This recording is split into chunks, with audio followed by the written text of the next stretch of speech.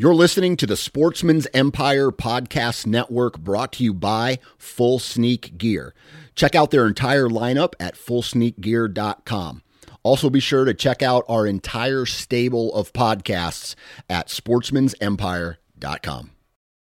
New from Moultrie Mobile, the Feed Hub offers first-of-its-kind cellular connection and control for nearly any spin cast feeder on the market. When used with the Moultrie Mobile app, you can monitor feed and battery levels, run feeders on demand, receive alerts when feeders are clogged, and remotely adjust feeding times. The Feed Hub is ideal for anyone who maintains feeders. Remove the guesswork and save time by planning feeder maintenance before you drive to your hunting property. For more information, visit MoultrieMobile.com.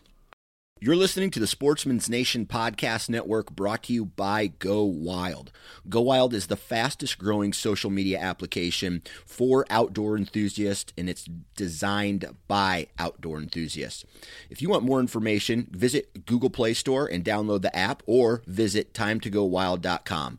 Let's get outside. It's time to go wild. Welcome to the For Love of the Land podcast. We're your hosts, Adam Keith and Matt Dye. Each week we're interviewing guests from across America. They all have one thing in common. They all are tied to the land. So if you're like us and you love all things land, welcome home. All right, everybody. Thanks for joining us for another For Love of the Land podcast right here. And I'm your host, Adam Keith, as you already know. And if you've listened to the other podcasts this week, you are aware that Matt Dye is actually out traveling this week for the holidays with his family in Virginia.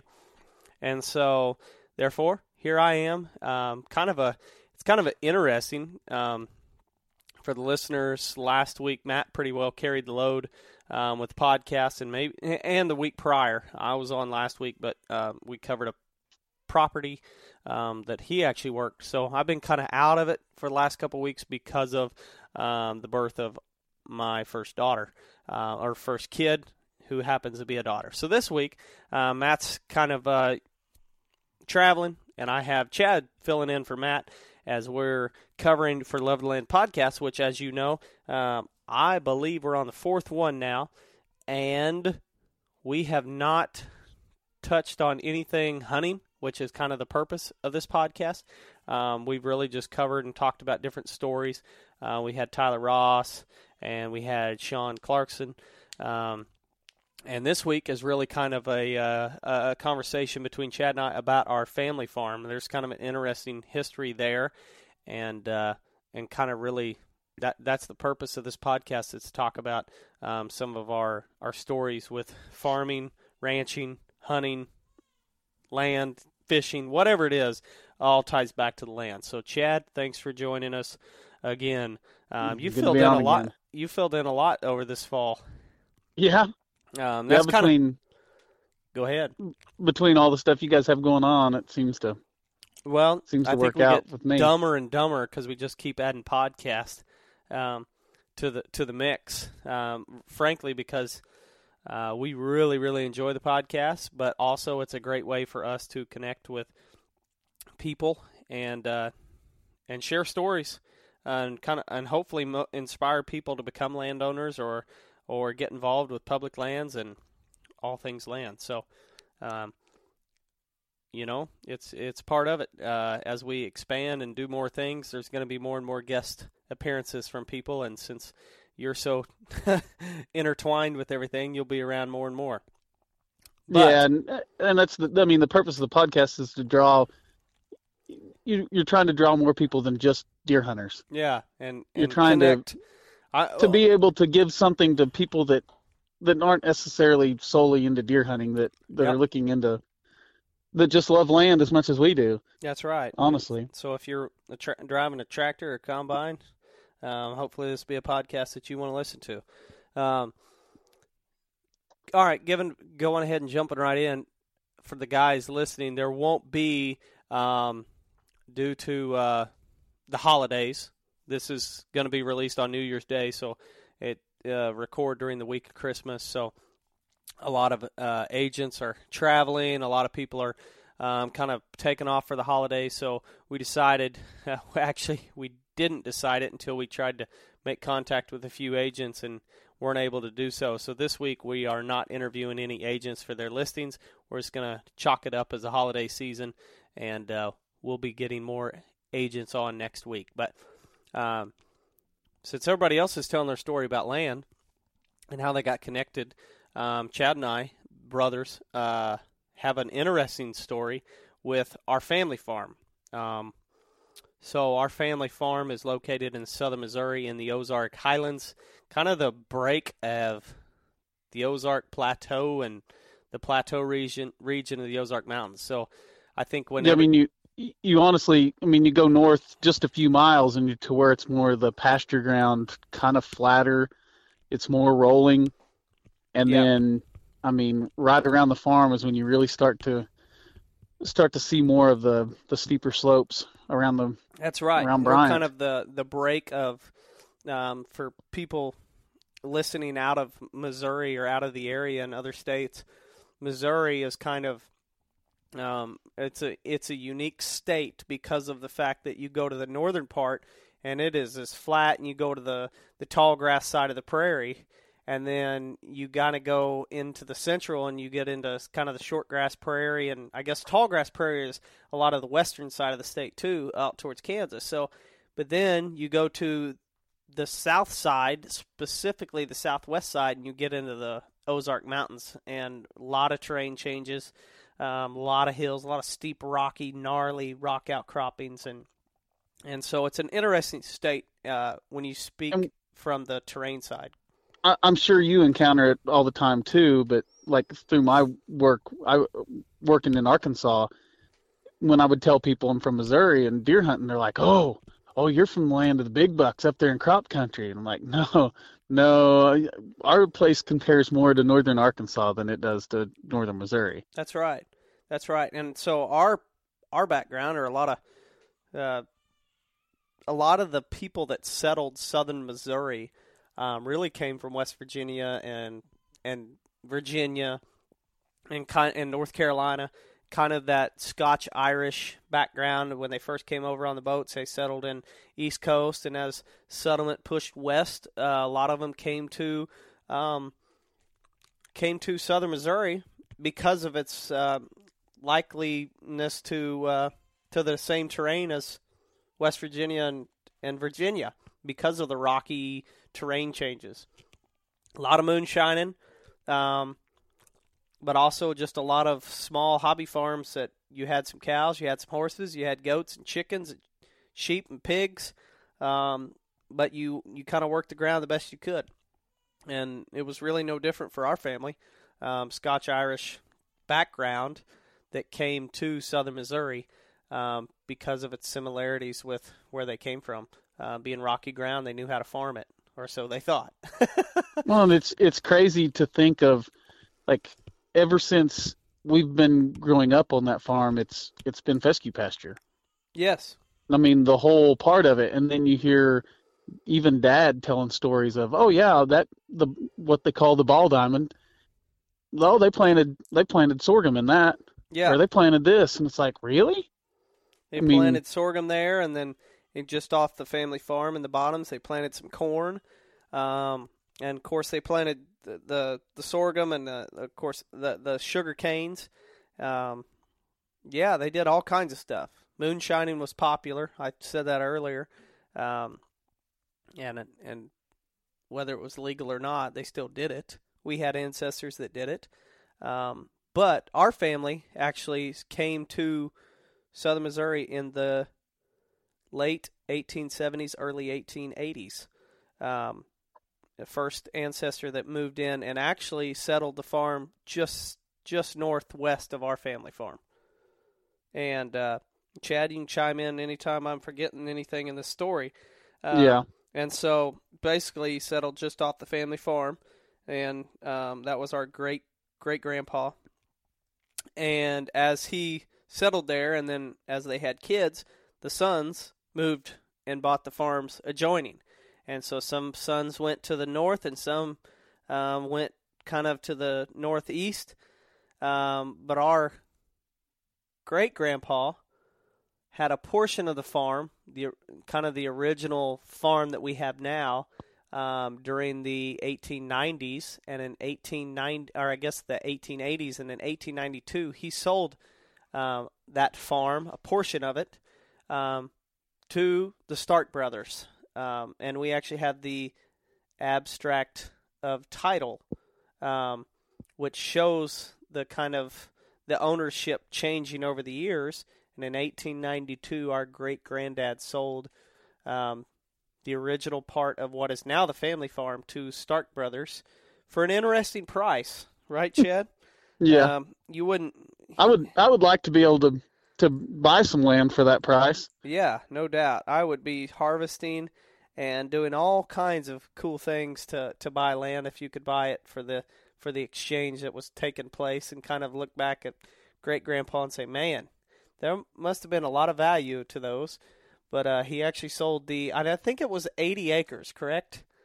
I believe so. I'm That's what not it sure. says. I wish I had it in front of me, but I don't. I think it's at my grandma's house. But he sold the original acreage to the Stark brothers for 1,000 fruit trees. And I think people would say, what?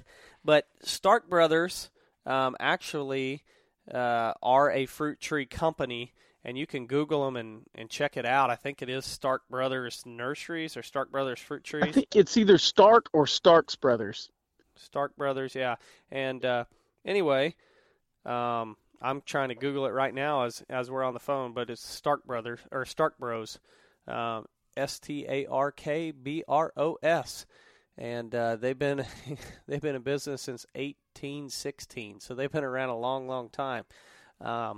And anyway, fruit trees, that's what's so interesting to me about the background of southern Missouri, is the tomato factories and the fruit factories, and the fruit orchards. I mean, being a real estate agent, United Country has been in business since 1925, and in 1928 they did the first ever catalog of listings in the area, or in the state of Missouri and northern Arkansas, and it's dominated. The listings in our area, Wright County and Webster County, are just dominated with information about fruit trees. And so it was greatly popular, and that was what a lot of the business was. But the Great Depression, the drought of the 1930s killed a lot of them.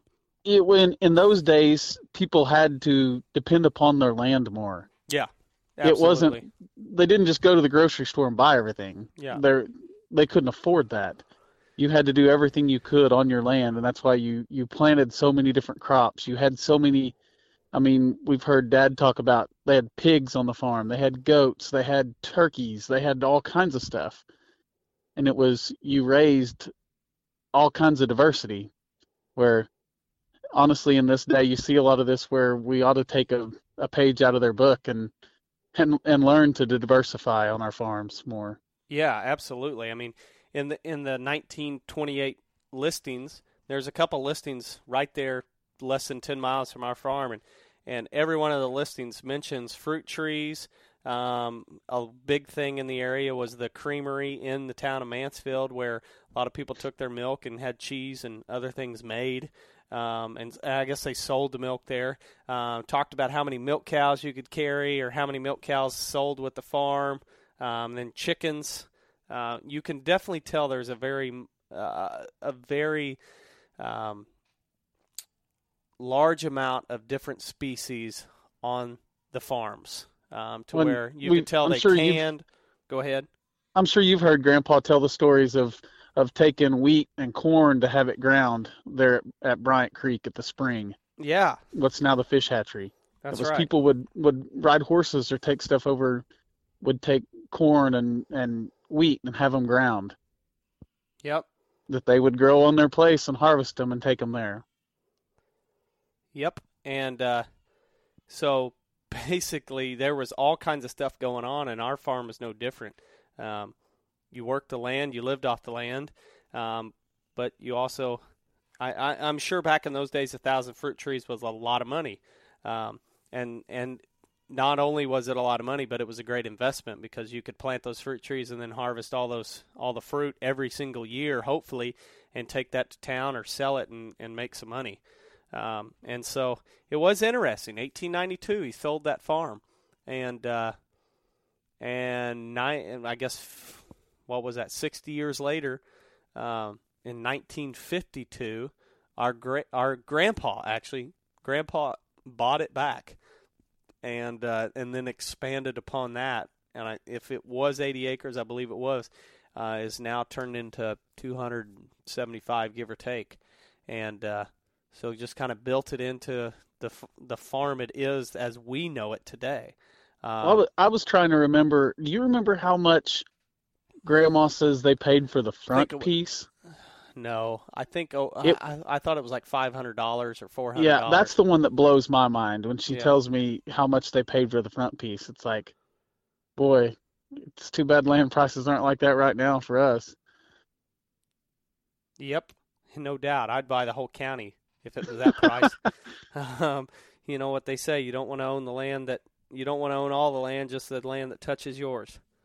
Yep. And so kind of an interesting story for us. The Stark brothers bought it, and of course it left the Keith family. It ended up switching numerous times in that 60 years, and at one point the U.S. government owned it, and then it went back to Grandpa and Grandma in 1952, and I believe that's the year they got married or shortly after, and built a house right there on the farm, and that's the cabin today. It's been around a long, long time, and that's really kind of now fast forwarding. That's where the story for us, the connection really happens.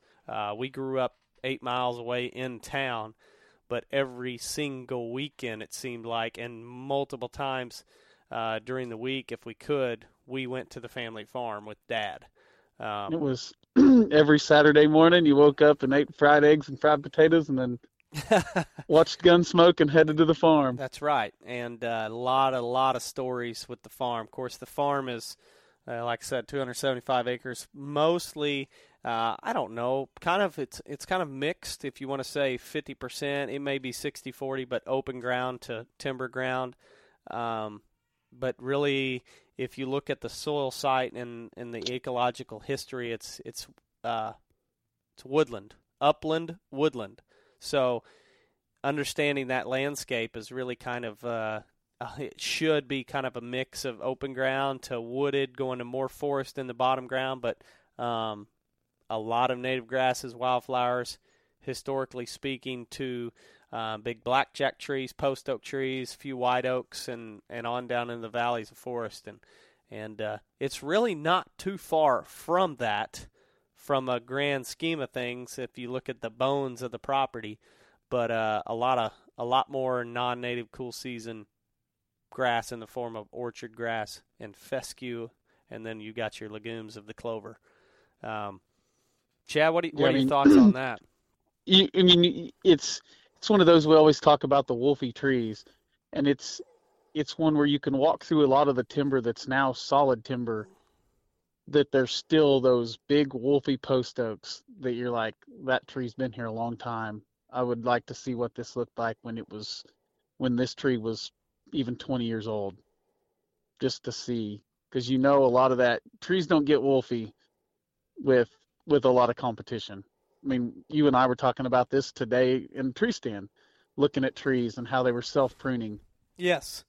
And by self-pruning, we mean a lot of people that have been around fruit trees know of pruning fruit trees, where you go in and you basically cut the limbs that aren't going to be very good or could possibly harm the tree.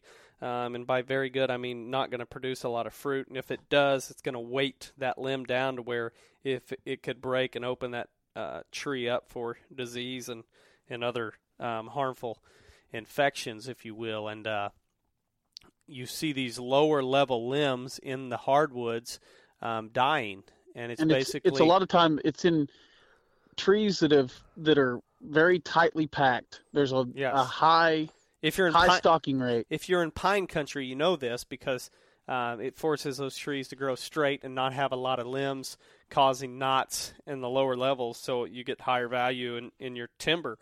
But in oak trees, they can do the same thing, but it's not healthy for the tree because it's focused so much on upward growth. It's not making as many reproductive acorns, basically, so there's not as much food for the animals, and they're not. Well, it's not bad in young, actively growing trees, yes. But it's when they've completely canopied out and grown as tall as they're going to grow, that's when you see the trees that are in the overstory, they will self-prune, and then the trees that are not in the overstory, they just die off. That's right.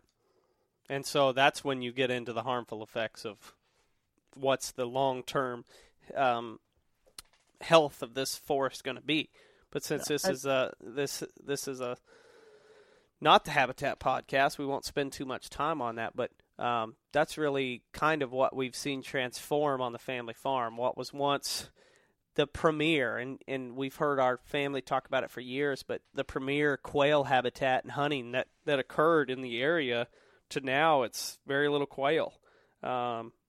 Fewer deer than there used to be, and there's probably a few more turkeys just because they can tolerate the effects of cattle farming.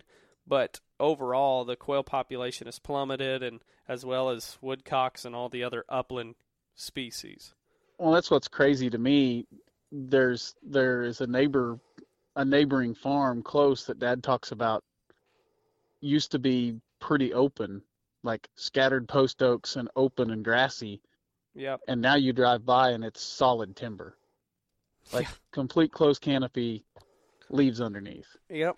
And a lot of the neighborhood calls what used to be abundant in this area as wild pasture, they'd call it, which was basically the native landscape, the native warm season grasses, native cool season grasses, and then of course the native forbs. And so huge changes have occurred as far as the specific type of vegetation growing there, but it's not too far removed. A mix of shortleaf pines scattered through the landscape, which are native to the area. But it really, to me, the farm is what really shaped the passion that I have today, and as well as you, Chad. And I know that's true for Matt as well with his family farm, is as a child, I feel like that's why it's important to really try to, if you want your kids to be kind of nature lovers or outdoorsy, you've got to find those ways to introduce them at a young stage before it's too late. And it's not even, it's introducing them to nature. Not hunting specifically, nature in general. And it's crazy to think of the people our age that can't identify trees. And that was something that I thought of as fundamental just with Dad. I mean, you went on the farm and that was something that he taught us. Yeah, absolutely. I think that's definitely a good point, because you may ask, like, where did our passion come from, or I get asked that question all the time, because I'm not a forester, I'm not a certified wildlife biologist, but I know a lot of animal basically information, as well as plant species and tree species, because the fact that when we were growing up, Dad just constantly was hounding us. Hey, what is that? What is this? What's the name of that? And it's something I run into, in which you've talked about it before, but I work for the Forest Service, and it's something that I run into with people I work with, that I'll have a biologist that they specialized in fisheries, and they know fishes like crazy, but then when it comes to a lot of plants, they're like, fishes or fishies? Fishies? Fishes. They know their fish. They know their fish really well. Yeah. But when it comes to plants and stuff, they're like, I don't really know. And it's like, we both have a really good grasp of at least common names of plants, animals, fish. And it's something we've just been taught through our lifetime as kids. Because of the farm. Yes. If it wasn't for the farm, who knows what we'd be? UPS driver, a school teacher. But there was something about that farm, which really fed the fire of the obsession with land. And I mean, you went and studied wildlife management. I went and studied agriculture, but it all came back to the fundamental of we got obsessed with land at a very young age because we had access to the farm. Yep. Yeah. And spent countless hours just walking around the farm. That's why when people ask me, boy, what's your dream farm? Where's your dream farm? Where do you hope to buy land one day? And I always say, realistically, I just want to expand on what we have. I love the land prices compared to the rest of the country. When you look at southern Missouri, it's hard to beat that. But you can never put a price tag on the heritage that's involved with the family farm. Yep. What do you think? Do you find it interesting to think about the family farm as like picturing yourself looking at old photos and seeing like, man, I'm on the same piece of ground, as corny as it sounds, we're on the same dirt that great grandpa was on, that dad was a kid on. You and I have both looked through pictures of some of those old pictures of the farm, like the front gate and like the pines across the road that dad planted. And now they're mature pine trees with a ton of pine seedlings that need thinned, but that was a piece of land that grandpa used to own and sold off. Yep. And you're like, boy, I'd like to go in there and thin those pines and see what it actually turns into and not just be just dog hair stacked thick in pine seedlings. Yep. For sure. I find it like, and there's certain things that our grandpa did that I know we would have struggled with seeing if we were both trying to manage at the same time. For instance, he had a major white oak allergy. When white oak trees were pollinating in the spring, he had major allergies because of that, and therefore when he cut firewood, he really tried to focus on cutting out white oaks. Oh, that's what I remember planting those. I had those. I don't remember where I got them. We had extras or something. I had some white oak seedlings from the MDC nursery, and which it's Missouri Department of Conservation has a state nursery that you can buy seedlings really cheap. Yeah, and Tennessee, I think New Hampshire or Maryland has one as well. A lot of state agencies. It's a great program. Yep. But I had some white oak seedlings, and I was going and planting them, and your dad and our dad was just like, yeah, your grandpa would roll over in his grave if you knew you guys were planting white oak trees. Yeah. He's like, he couldn't stand them. I'm like, really? Why? He's like, the pollen. He didn't like the pollen. It bothered him really bad. It's like, huh. Yep. And in the same sense, even just in our lifetime, there are things that we did when we first started working on the farm that we would kick ourselves now.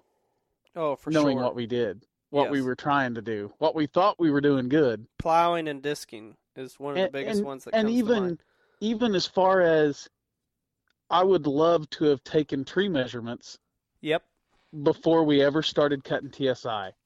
Yep. Because there's places that I can look at the trees and say, it's done a lot of good, but we lost a lot of great information that we could have had just in managing that timber. That's right. That's right. I think maybe that's motivation to other people that are currently doing stuff on their farm that don't live by our mistake and not take notes of the stuff that's changing and that you're doing on the farm, because who knows? And another big thing, taking pictures. I wish we'd have taken so many pictures back in the day of what the landscape looks like when we were kids versus now, and especially as we start to revamp and do a lot of stuff. We go into more of a rotational grazing type of management. We go into all kinds of different types of things that we're doing on the farm. It's going to be crucial for us to take the notes and take honestly, pictures. in those days, it was not as easy as it is now, because now we go to cut and I automatically pull my cell phone out and take pictures. Yeah. at that time that wasn't an option. No. I mean, we might have had cell phones, but they didn't have we the didn't even quality have of cell camera that they have phones, now. no. I didn't have a cell phone until I was 18 years old. So it wasn't as easily done to just go out and take pictures of everything before we go and cut it. That's right. And also, it was just, I mean, you think about it. Even trail cameras, going to the hunting, we used to get our 36 photos and take it a 1 hour development and get it back and have 3 good pictures. It just, it's changed a lot.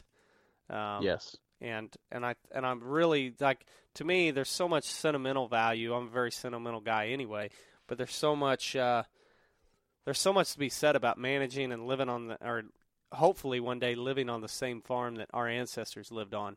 And to me, that all goes, that's not downplaying or bashing anybody that's out there moving around and flipping farms and having a good time doing that. But there is a power into looking at what you're improving is the same thing your grandpa or your great-grandpa worked to improve when he was on this earth.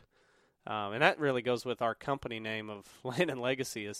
It's kind of a motivational and inspiring thing to think about the magnitude of what you're doing, and how that really is just kind of, it's something powerful. It's something, it's good for the soul to think about, of the amount of influence you're having on just wonderful gift of land. Yeah, to go in and, it's one that you're not only, you're hoping to do something that's not only benefiting you, but it's benefiting generations to come. I mean, a lot of work that you're doing, and hopefully, like, your guys' reach through the podcasts and videos to be able to hopefully inspire more people to want to do work on their land to improve it for generations to come. That's right. That's right. And I think that's a good time to wrap it up.